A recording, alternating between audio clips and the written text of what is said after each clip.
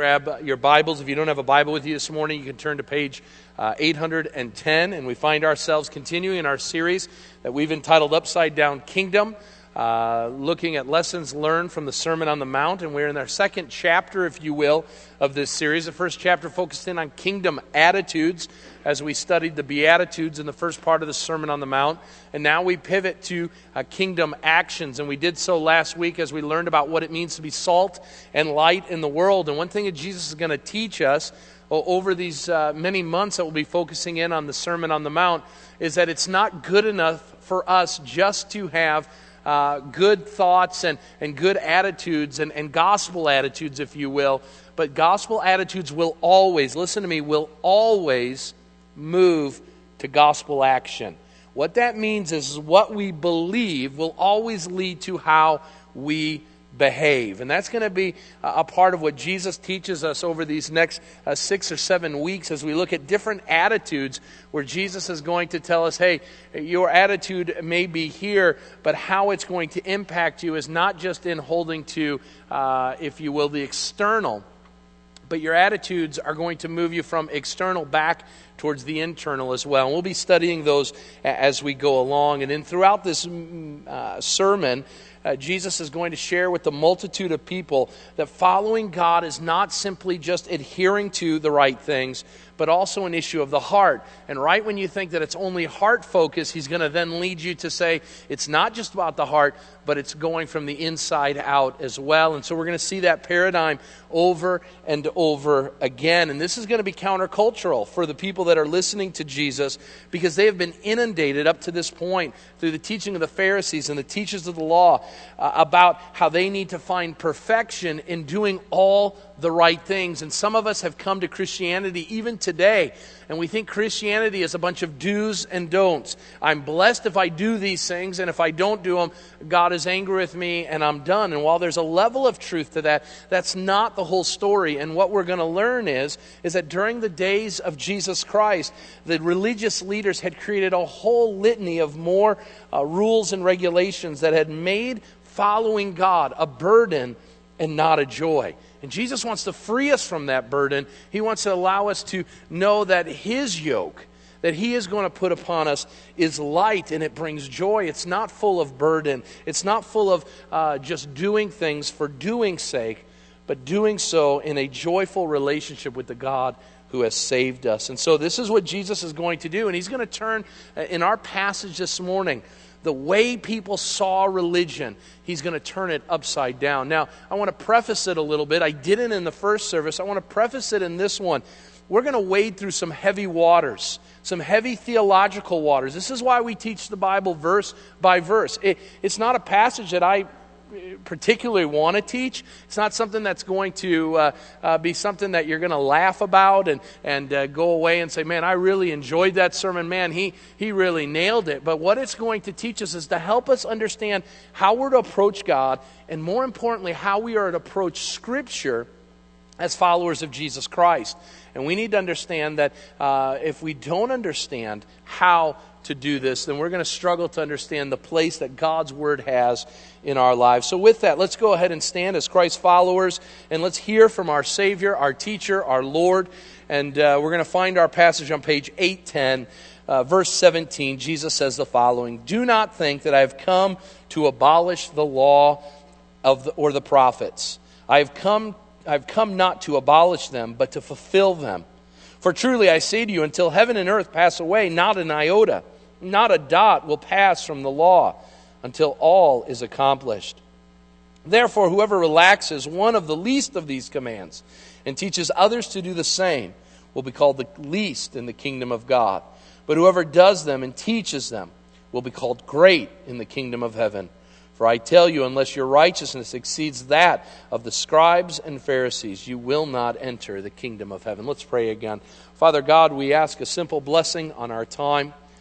And Lord, I pray that as we study your word, it will change us. Lord, it will make us generous with others. Lord, it will make us generous with you. Father, that it will make us holy, not only in our walk with you, but we'd be bright and shining lights to those around us. Father, I pray that as we look to your word and are changed by it, that we would be salt and light as a result of what we've been a part of. Lord, let it change our attitudes. Lord, let it move us to action so that we may glorify you and we may honor you in the process. In Christ's name we pray. Amen and amen. You may be seated. We live in a day where perfection is being pursued by young and old alike. Here in America, we live by a car advertising tagline of Lexus cars, a relentless pursuit of perfection. And we pursue this perfection in pursuit of our outer beauty. We long to look the best that we can, not just in the sense of a level of looking your best, but wanting to pursue perfection. I read a recent newspaper article that talked about how many people, record numbers of people, are running into plastic surgeons to find that perfect look. And some of us find ourselves struggling with that. Others of us are looking for perfection in relationships, especially some of our younger people who are looking for that perfect someone to spend the rest of their lives with. Well, I will tell you, I found the last one. Her name's Amanda. There's no more, so you're going to find the imperfect ones. That helps a little bit. She's probably not even in this service, but you can tell her I said that. But we look for that perfect someone to spend that perfect lifetime with.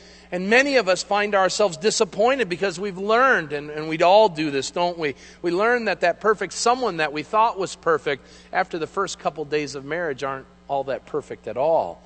We pursue perfection with regards to our jobs, trying to find that perfect job. And if we're not in that perfect job, we're discontented. We're finding ourselves always looking for greener pastures. Even this last weekend, some of us have been scouring around looking for that perfect gift to give to that certain someone. This pursuit of perfection is a part of our lives, and it reminds us that we are imperfect people. If we were perfect, we wouldn't long for perfection. But because we're frail, because we have faults and these different frailties in life, we long for that which is perfect. Well, perfection and the pursuit of it is nothing new, except which the avenue of where perfection was found. You see, in Jesus' day, when he preached the Sermon on the Mount, pursuit of perfection, in fact, a relentless pursuit of perfection, was the name of the day in Jesus' life and ministry. You see, Jesus came upon a culture, a group of people that he was preaching to, who had learned that the only way you could find being right with God was in following these rules and regulations to the utmost, hitting every one of them with utter perfection.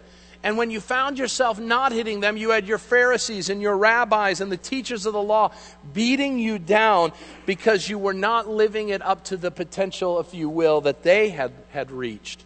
Now, all the while, you need to understand that when Jesus comes and teaches on this great subject matter, the God-fearing Jew knew and understood that there were 613 different laws within the Old Testament that they were called to keep. Some of them were positive affirmations, do this. Others were, don't do that. But at Jesus' time, those 613 laws had grown into the thousands. And many of them had nothing to do with the law itself. But what had happened was the Pharisees and the chief priests and teachers of the law had built fences around those laws because they thought that it would be a terrible thing to break the law. So what we would do is we'll create all these other laws around it so if you will, you never crash through all of those and actually break the law. It would be kind of like what you see at airplane runways where they've got sand and all these barricades. Why do they have them? Because they don't want you to go too far off the runway, so they create these things that slow you down. Well, the Pharisee said it'd be a terrible thing to break the law of God. And so we're going to add all of these different things to keep you from actually breaking the law. And as a result, the people of Jesus' day, followers of God, found themselves burdened by the religiosity of the day. They were burdened by not following God anymore, but by following rules and the regulations. And all of these things smacked of hypocrisy and showmanship. And the rabbis would over and over again, every Saturday in temple, they would nail you to the wall. Are you doing these things? All the while forgetting that while they preached the laws of God, they never preached about God himself. And so the people of Jesus' day, Jesus says, were burdened and heavy laden. And if you remember, Jesus says, hey, put upon me my yoke, for my yoke is light. My yoke won't bear down on you and keep you from joy. And so Jesus then starts talking in the Sermon on the Mount. And what he's going to articulate is going to absolutely agitate the chief leaders of the day. Because in the first 12 verses of Jesus' message, there's no mention of law. There's no mention of, well, this is, Moses has told us this, and we need to do this, and not only do this, but we need to do this, that, and the other before we even get to that. And there was nothing about regulations. There was nothing, in fact, about doing, but it was more about being. And that when our attitudes were right, then our relationships would be different. And so Jesus somehow, at some moment in his message, whether he heard it publicly from the Pharisees who were in the midst of the crowd that Jesus was preaching to, or whether because Jesus is the Son of God, he simply knew their thoughts, we're not sure. We're not told that. But we know that Jesus, in essence, stops his conversation about attitudes. And notice what he says in verse 17, as if he's answering an accusation. He says, do not think that I have come to abolish the law or the prophets. I have not come to abolish them, but to fulfill them. Now, what we're going to get into is what theologians talk about it being the subject matter of law and gospel. And some of you may have heard that before. There are many books written about it. And what they're asking is, what is Jesus doing with the law? And how do we take the law and how do we live as followers of Christ under grace? How do we apply these truths? How do we apply the Old Testament scriptures to our lives? And those are some pretty heady waters, and I am going to try to skim, if you will, the top, all the while, like good swimmers, going underneath for a little while to see what's going on, and then come up and let's try to apply these things. Now, as we look at that, we need to understand that when Jesus says, I did not come to abolish the law and prophets, but to fulfill it, we have to ask a question. What are the law? What is the law and what are the prophets? What Jesus is saying in a nutshell is the following. Jesus is talking about the 39 books of our Old Testament scriptures. By the time Jesus comes onto the scene, we have the Old Testament completely in canon form. What that means is that the Jewish scriptures were agreed upon from Genesis to Malachi as the spoken word of God through the prophets. Now, they hadn't heard from God for 400 years, and yet there was a true understanding that what God was articulating to his people would be found in those words. Now, here's the problem. Most rabbis during that day hadn't been preaching the Old Testament all that much. They were preaching interpretations of the Old Testament. In essence, it would be like me coming up and grabbing a commentary on the Sermon on the Mount and teaching you from the commentary and not teaching you from the Word of God. Meaning teaching man's interpretations of God's Word instead of God's Word himself. And we are told in the end of the Sermon on the Mount that Jesus taught with authority. And one of the ways that we know that Jesus taught with authority is he taught the Word of God to God's people. And what a refreshing thing that must have been, to hear the Word of God spoken to them so that they may live according to that and not just what their rabbis and priests told them to do. And so notice when Jesus says, if you want to pursue perfection and you want to do so with regards to the law, there are some things you need to understand. Number one, you need to understand that there is a permanence to the Old Testament. Write that down in your outlines. There's a permanence to the Old Testament. And we've got to understand that. And we've got to know what that means. As Jesus opens our study today, we need to understand that Jesus is talking about those 39 books. And what Jesus the Messiah is saying, the one whom the prophets spoke about, the one who is going to come and once and for all deal with sin, what he says about the words that were written about him and the words that were written about us as humanity are absolutely and positively true and trustworthy. And what he articulates is he says, okay, I know we've been looking at attitudes. and I know I haven't mentioned law, and I know that the Pharisees are gathering their ammunition against me to say that I don't believe in the Old Testament scriptures, but Jesus once and for all says that he believes wholeheartedly in the words of what Paul would articulate years later, that all Scripture is God-breathed and useful for teaching, rebuking, correcting, and training up in righteousness so that the man or woman of God may be thoroughly equipped for every good work. Now, to understand that passage, we need to understand that when the Apostle Paul teaches that, the only Scripture there is the Old Testament. And so what Jesus is saying is, I didn't come to abolish that, but I will be in agreement with what my apostle will say years later, that what I am teaching you comes from the Word of God. It is the Word of God, and it is useful in our lives. And so he wholeheartedly affirms it. Now notice, he makes his point clear that what he's trying to teach the people is that they no longer have to live under the yoke of the law. What that means is they don't have to be burdened by all of the law and its requirements, but there's a reason. And the reason is that the reason why Jesus doesn't have to abolish the Old Testament is because when Jesus came, he fulfilled it. And so what we need to understand is Jesus doesn't say what's written in the Old Testament is no good anymore. What we have now in the Old Testament is a fuller picture because of Christ. And so we need to be careful that as New Testament Christians under grace, that we don't fall under the same thing that they were accusing Jesus of saying, well, the Old Testament, that was for Israel because now we're the church, now we have our own testament, and that's the New Testament. And we need to be careful of those things. And so notice what Jesus does. I'm going to put it in a sentence form. What Jesus says is the Old Testament has not been abolished, but still plays an active role. It's different, and I want you to add something there. It's a different role than it did before Christ, but there's still an active role to the law, and it will be there until it's accomplished. And what Jesus is saying there, let me say this. What I am saying here, for those who maybe find themselves a little more theologically astute, know that what I just said there is an absolute mouthful. Okay?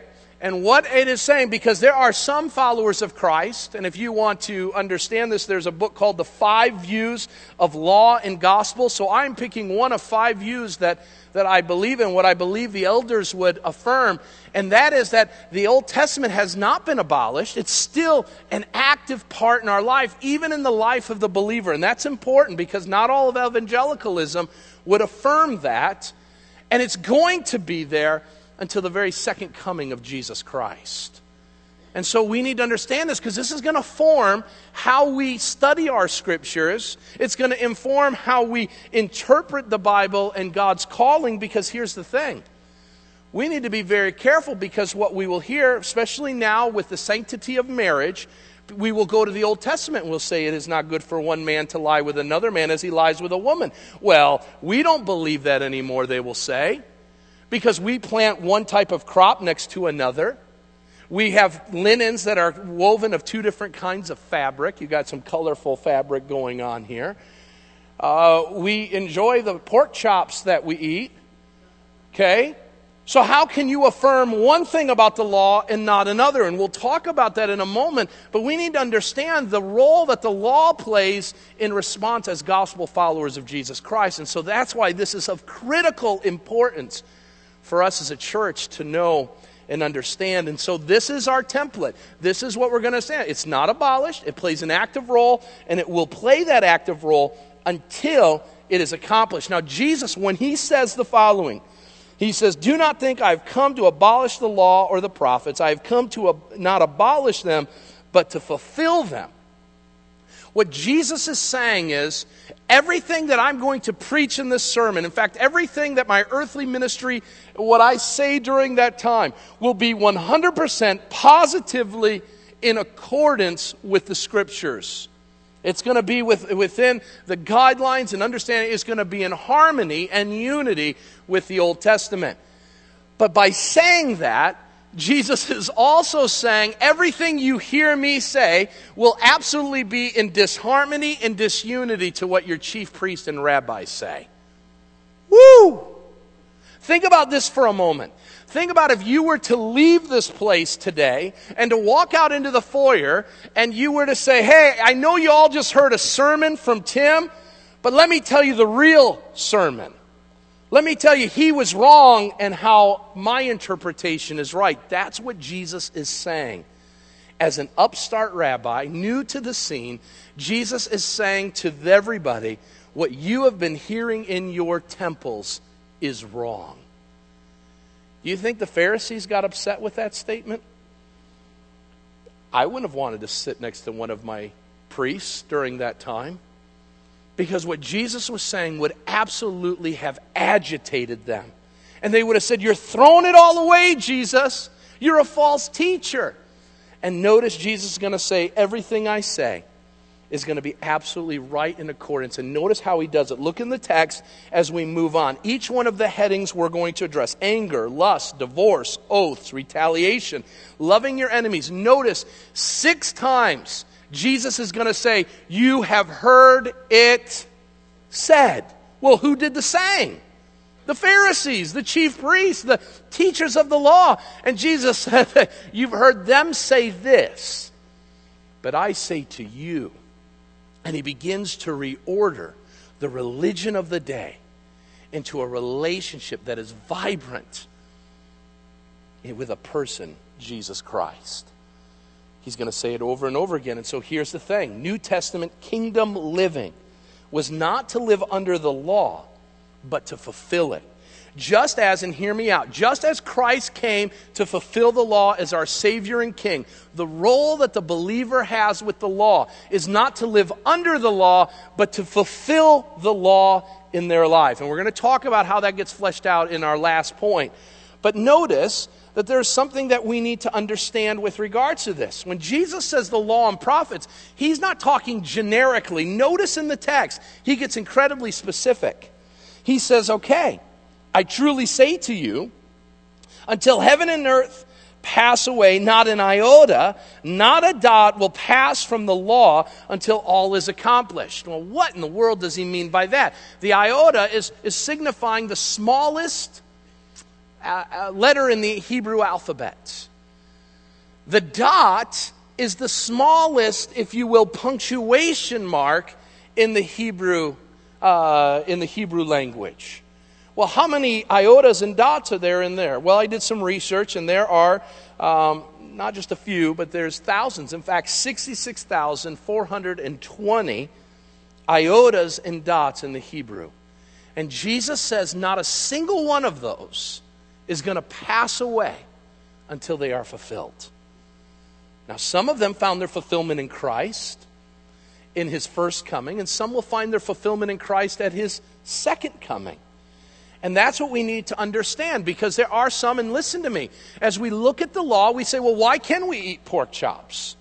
But why can't we do other things that the Old Testament law says? Well, there are 3 things. Write this down. There are 3 aspects of the law that we need to know and understand. Number 1, there was the ceremonial law.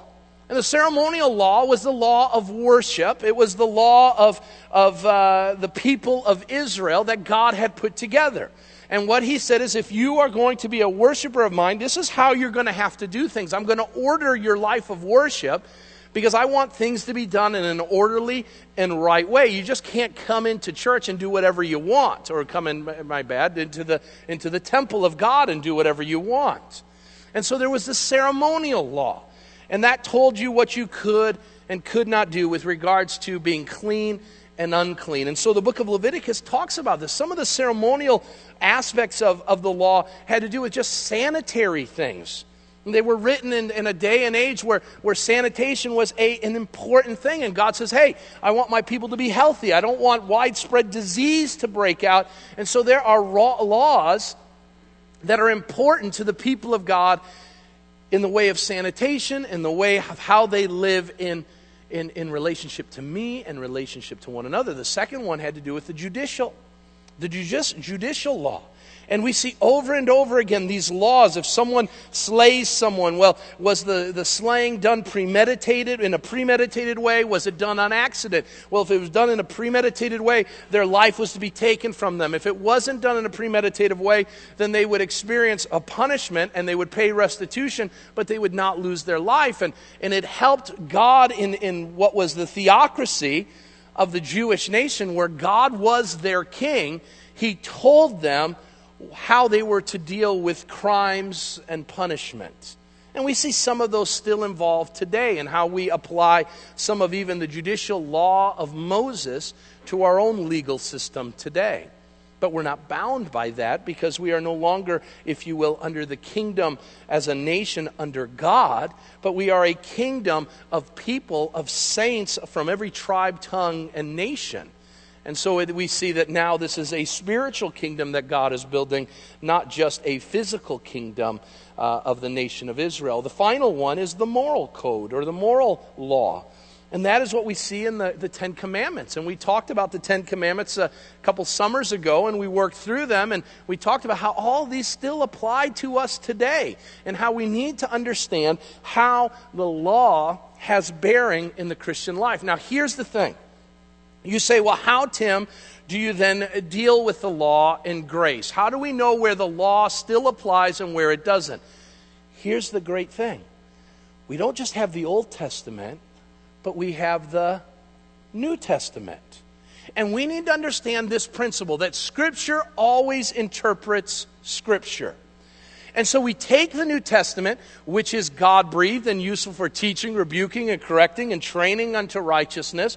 And we take that and we bring the two together and we ask the question, well, what about the ceremonial law? Well, the chief ceremonial law for the people of the Hebrew nation of Israel was the issue of circumcision. Well, what does the New Testament say about circumcision? Well, it says it's not a cutting off of the flesh that's important anymore, but it's the circumcision of the heart. Even the prophets talked about that. Jeremiah says, I'm going to take out your heart of stone and I'm going to put in you a heart of flesh. I am going to literally circumcise the heart. And so we see that the New Testament struggles with this in the church of Acts, where they begin to ask the question, do Gentiles who come to know Christ need to be circumcised? And the answer is no. This is what the prophets were talking about. I believe it's in Acts chapter 10. Peter has a vision, and a vision is of a great sheet that comes down from heaven, and it has all these unclean items on the sheet.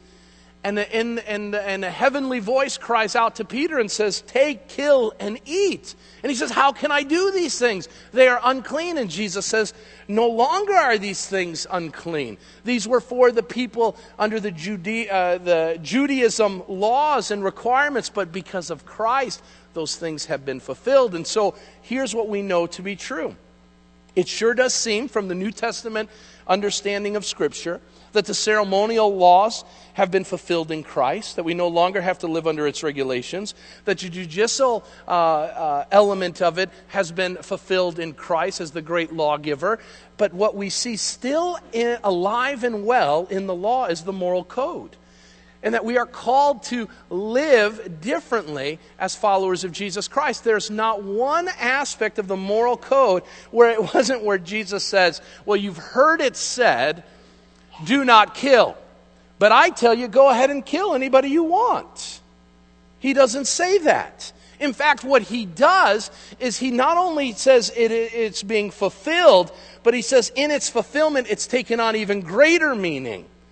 And so what we see in the moral code is that the moral code not only in essence was fulfilled in the perfection of Christ, but now Christ, because of his perfection, calls his followers not to just the outward adherence to that law, but now the inward as well. And so in many ways, the law now becomes even greater in the life of the believer than it was before. He'll say next week, you've heard it said, do not murder. I say to you, if you have a murderous thought about your brother, if you call your brother, and this is convicting, old empty head, you are convicted of murder in the heart. He didn't diminish the law, he expanded it. And he expanded it through the heart. not through just the outward aspect of it. And so notice what Jesus is doing is he's telling us the law has a part in our lives, and a greater part than many of us even realize. Now, that then leads us to the different practices that come, and I need to get moving here. I don't want to get stuck, but we need to examine the different practices of how people look at the Old Testament. Now, there are 3 different ways you can look at the Old Testament, and none of them are any good. Number 1, you can totally disregard it. And there were people in Jesus' day, and there are people today who disregard the Old Testament and its teachings right out of hand. Now, who are the people of today? The people of today that disregard the teaching of the Scriptures are people we work with. They're people that live in our neighborhood. Some of us have them as spouses. Others of us have family members who disregard the Word of God. And what we do, or what they do, is they hear the Word of God. They know what the Word of God says, but right away they say, that's not for me. I don't need to do those things. And what they will inevitably do, and we again have seen this in the sanctity of marriage argument, is that the Bible now is outdated. It does not have bearing on our lives, and we wiggle out of having to sit under its teaching. And the Apostle Paul tells us this in Romans 1:32. After telling us that the people in the world under sin are faithless, ruthless, unloving and uncaring, disobedient and rebellious, he says this. He says the reason why the wrath of God is being revealed against all sinfulness and against all sinners is because the unbeliever, verse 32, knows God's righteous decrees, that those who practice such things deserve to die, and that they not only do them, but they give hearty approval to those who practice them. And so God has declared His Word. And His Word is there, and people say, that's phooey. I'm not going to believe that. I'm not going to make that a part of my life. I'm not going to allow my life to be brought to bear to what Scripture has to say. I know what the Bible says. I know what the decrees of God are, but I'm not going to do them. And some this morning are going through in a Pharisaical way, going through the motions, all the while in your heart you are disregarding the Scriptures. Beware. Beware, because the Bible says you will not inherit the kingdom of God if you disregard what He says. Number 2, there are Christians. So let's move from the unbeliever to the believer. There are some theologically who deny the place of the Old Testament in the believer's life. Some of you have in your hands a Scofield Study Bible. I won't ask you to raise your hands. It was the first study Bible that I ever owned. It's a wonderful Bible. But with Scofield, he was a trendsetter. In 1909, Scofield was a lawyer and Bible teacher, and he talked with a friend of his who was a Bible commentary writer, and he said, hey, commentaries are great, but what I think we need to do is put the commentary, the study notes, right into the Bible. So in 1909, Cyrus Scofield presents and publishes the first study Bible. And so what would happen is you would have the text on the top of the page, and at the bottom of the page, you would have the notes. Now that's great, because study Bibles are wonderful, but here's the thing you need to understand. Those notes at the bottom of the page are not inspired, inerrant Word of God. Okay? And I've been in some small groups that people will say in there, well, this is what my study note says, and therefore that's what it means. No, that's one man's interpretation of it. And here's part of the struggle that we have with study notes, is because we read these things, and Scofield had a certain understanding of law and gospel that would be fleshed out because he was what was called the father of dispensationalism. And that's another big word for some of you. And dispensationalism is a teaching or a way of interpreting the Scriptures. And I have much to respect with the realm of dispensationalism. But where dispensationalism gets it wrong is on the issue of law and gospel, or law and grace. Because what Scofield would say is that because the law is contained in the Old Testament and we now have Christ, the law came through Moses, the Scripture says, and grace comes through Christ. Because of that, hear me out, Scofield says the Old Testament is no longer operative in the life of the believer. It's no longer important to the life of the believer. The only thing that's important is the New Testament scriptures. And so growing up, and especially amongst Bible churches, some of you grew up where you never heard Old Testament teaching going on from the pulpit. Can I tell you that there are some Bible churches around that would not even teach the Sermon on the Mount because it is for the Jewish people. The book of Matthew is for the Jewish people, and really what is being fleshed out in the Sermon on the Mount is what's going to happen in the earthly millennial kingdom of Jesus Christ. And so I have to ask the question, if that's the case, if the millennial kingdom is where this finds itself, then why in the world does Jesus spend so much time talking about persecution? Why does he do that? And so I have a problem with Scofield with regards to this because he creates a discontinuity. And so as a result of that, there are four things that take place. People see the Old Testament as outdated. They see it as strictly law, and the New Testament strictly grace. It's reduced as just a place where you can find moralistic stories. And as a result of that, many churches have totally and outright gotten rid of the Old Testament from their public teaching and focused in on the epistles and the church of Acts and beyond in the New Testament. This is not the case. This is not where Village Bible Church is at. All Scripture is God-breathed and useful for teaching, rebuking, correcting, and training in righteousness. The Old Testament is just as important as the New Testament. They play different parts. They're two sides of a same coin, but both are needed. Now follow me. There's one other one, and it's those who depend on it for righteousness. Now some people take the law and say, if you don't get the law right, if you don't do everything that it says, then you're never going to make it in Christendom. You're never going to make it in God's kingdom. This was true for the Pharisees, and modern day, this is seen in the Seventh-day Adventist movement. Now, everyone's saying, man, Tim's just calling everybody out today. Well, in some ways we are. It's a tough theological thing to talk through. Seventh-day Adventists say the way that salvation is found is in the adherence of the Old Testament law.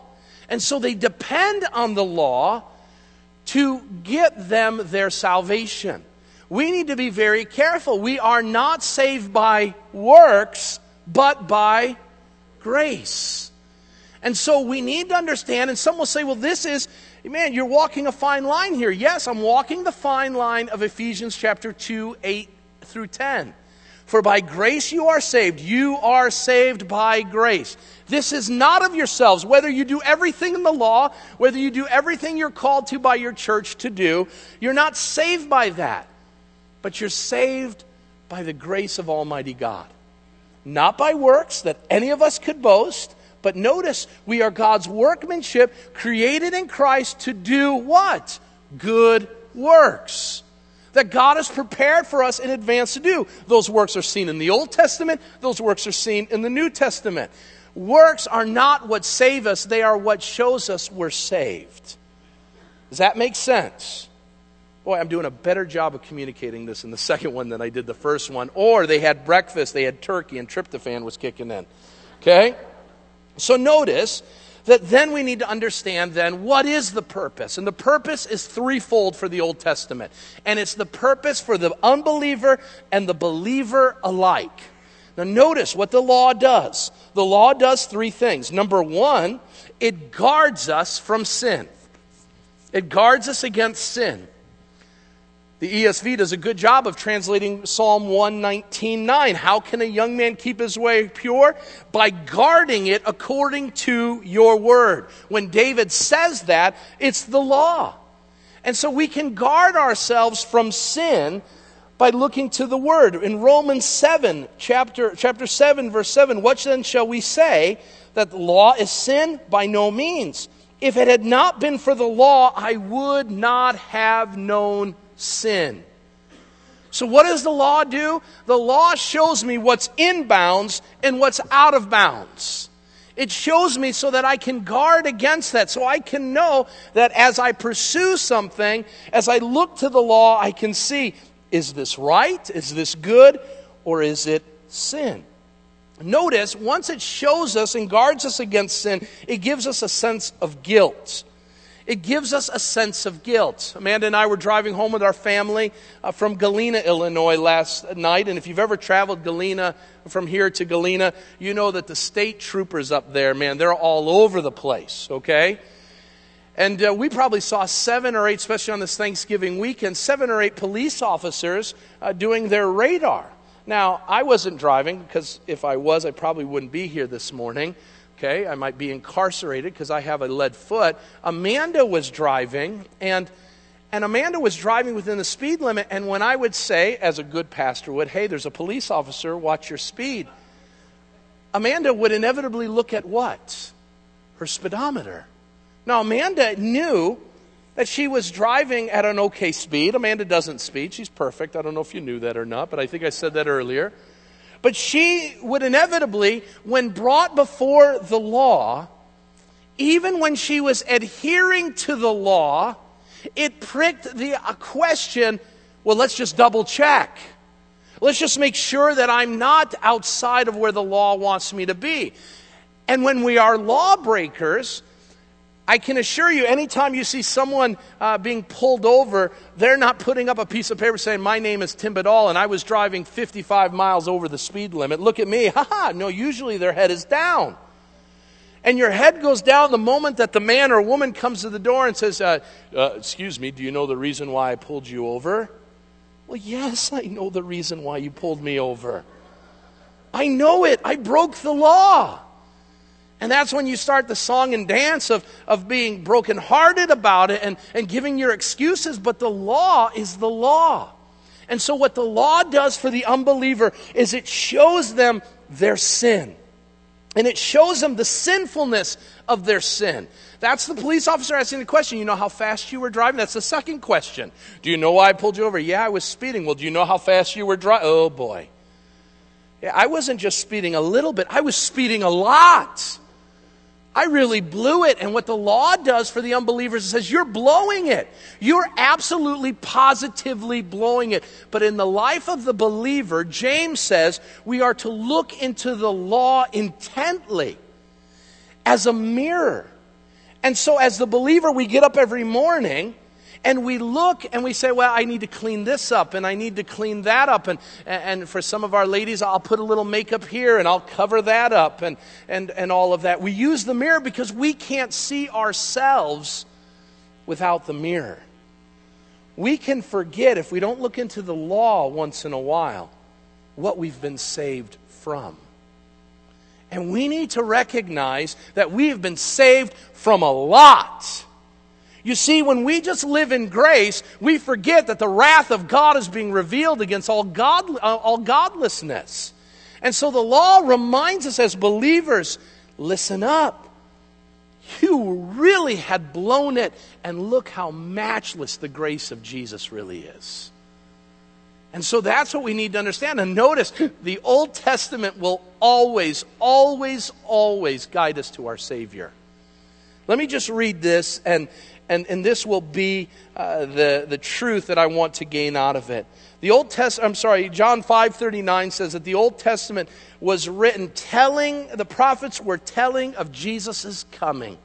And if you go through Genesis, through the book of Malachi, you see Jesus. Hear me out. In Genesis, Jesus is the seed of the woman. In Exodus, he's the Passover lamb. In Leviticus, he's the high priest. In Numbers, he's the pillar of cloud by day and fire by night. In Deuteronomy, he's the prophet unto Moses. In Joshua, he's the captain of our salvation. In Judges, he's the judge and lawgiver. In Ruth, he's the kinsman redeemer. In 1st and 2nd Samuel, he's the trusted prophet. In 1st, 2nd Kings and Chronicles, he's the reigning king. In Ezra, Jesus is the faithful scribe. In Nehemiah, Jesus is the rebuilder of broken walls. In Esther, he's Mordecai, the savior of his people. In Job, he's the ever-living Redeemer. In Psalms, Jesus is our shepherd. In Proverbs and Ecclesiastes, Jesus is true wisdom. In the Song of Solomon, Jesus is the lover and true bridegroom. In Isaiah, he's the Prince of Peace. In Jeremiah and Lamentations, he's the weeping prophet over sin. In Ezekiel, he's the wonderful four-faced man. In Daniel, he is the fourth man in the fiery furnace. In Hosea, he's the eternal husband, forever married to a backslider. In Joel, he's he's the baptizer of the Holy Spirit. In Amos, he's the great burden bearer. In Obadiah, he is the Savior. In Jonah, he's the great foreign missionary. In Micah, he's the messenger with beautiful feet. In Nahum, he is the avenger of all wrongdoing. In Habakkuk, he is the evangelist pleading for revival. In Zephaniah, Jesus is the Lord who is mighty to save. In Haggai, he's the restorer of the lost heritage. In Zechariah, he's the fountain open to the house of David for all sinners and who all need cleansing. And in Malachi, he is the Son of righteousness, arising with healing in his wings. Listen to me, people of God. Jesus is the theme of every passage in the Old Testament. So what do we do with it? Let me close with this. And this is why your parking was such a difficulty, because I went long in the first service. So here's the promises that I want you to walk away from today. You and I, yes, are no longer under the law. But we are no longer under the law in the sense that we use the law as a covenant between God and our works. You see, salvation is not of the law, but of grace. It's the whole argument of the book of Galatians. And I'm not disputing that. I am adhering to that. But on the other hand, the grace found in salvation does not release us from the law and the prophets being a rule of life and godliness. So I speak these three things to those who have tasted God's grace and enjoy living in a new and living covenant with God, to live out even now through Christ a fulfillment of the law. And so how do you do it? Number one, you love God and you love others.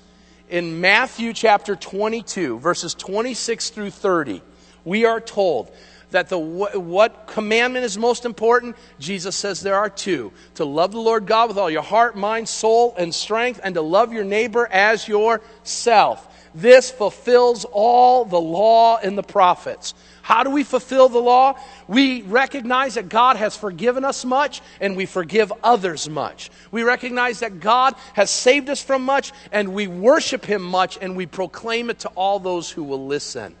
This is what it is all about. To love the Lord God means not to simply to just believe, to have a right heart attitude about God, but to live differently as in response to Him. To demonstrate the validity of our faith and the result of our belief by an all-consuming love for God and the people that He's created. There was never a time or a place in the Old Testament where God ever commanded just external obedience apart from internal motivation. So what Jesus says is this: if you love me, you will obey my commands. All of them. You will obey them and fulfill them, not because we have to, but because we want to. And so love God and love others. And make that your number one pursuit in life. Number two, we are to lead others to live like Christ. Back in the text, it says, therefore, whoever relaxes one of the least of these commandments and teaches others to do the same will be called least in the kingdom of heaven. But whoever does them and teaches them will be called great in the kingdom of heaven. We got a choice. We can look and we can say, okay, I'm going to teach them, but I'm going to teach them mine own way. That was the Pharisees' way. You'd understand that while they heaped all these regulations on them, they literally minimized them. That's why Jesus says, you heard it said that you can't murder, but I tell you, if you even think thoughts of murder, you've murdered physically.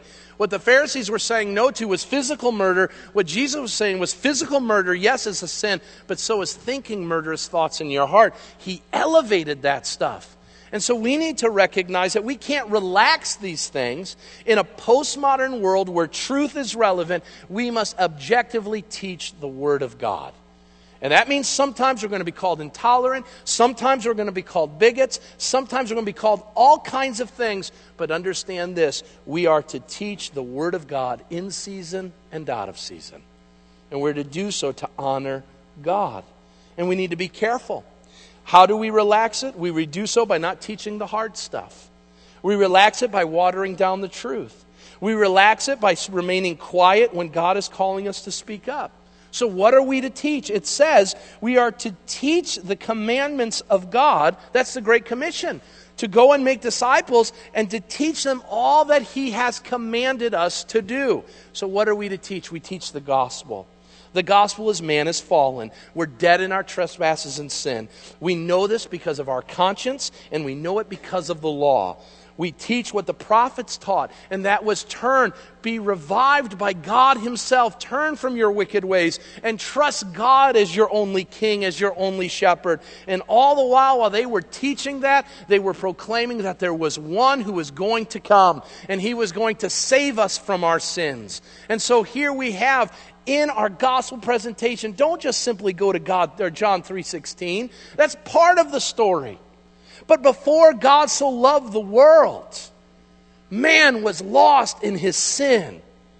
And God over and over again came and said, turn from your wicked ways, experience joy in abundance, do these things, follow my ways. And we turned and we threw our fists at God and we said, we will not do it. Well, God so loved the world that even after all those warnings and after all that sin had taken place, Jesus, Galatians 4:4, was born of a woman under the law, that he might redeem those under the law, that we might receive the adoption as sons. You see, God's love took care of us who were under the law so that we now might fulfill the law through Christ.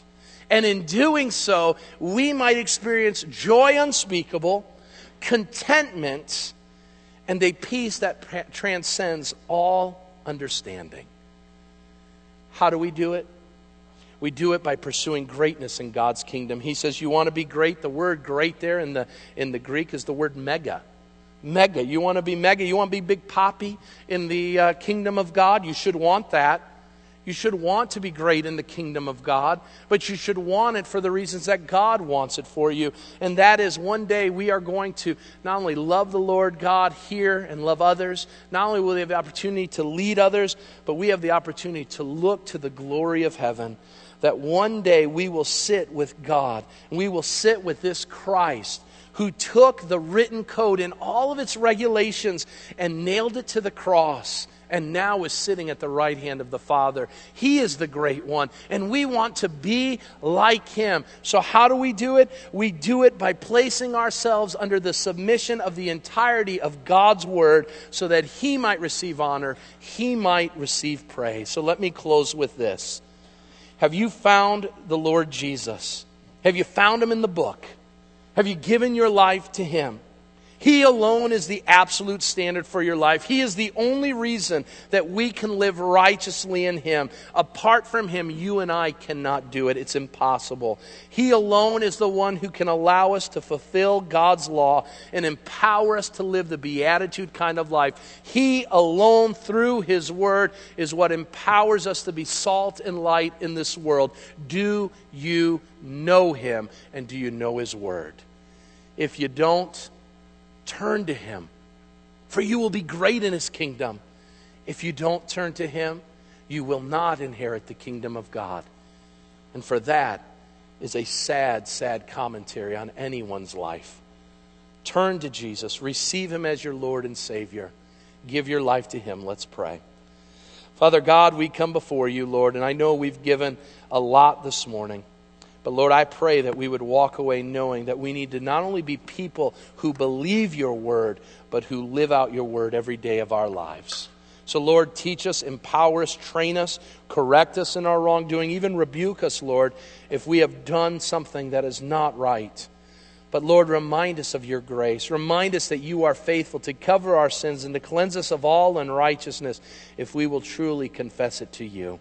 Lord, I pray that we will live in light of your grace, but we will not forget your law, for your law has been written on our hearts. Lord, teach us through it, convict us of our sin, train us in righteousness, so that we might give you the glory, honor, and praise of the change that happens in our lives.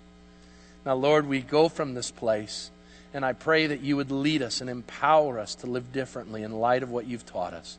Lord, give us a great rest of the Lord's day. Now give us time now to fellowship with one another by your Spirit. And all God's people said, amen.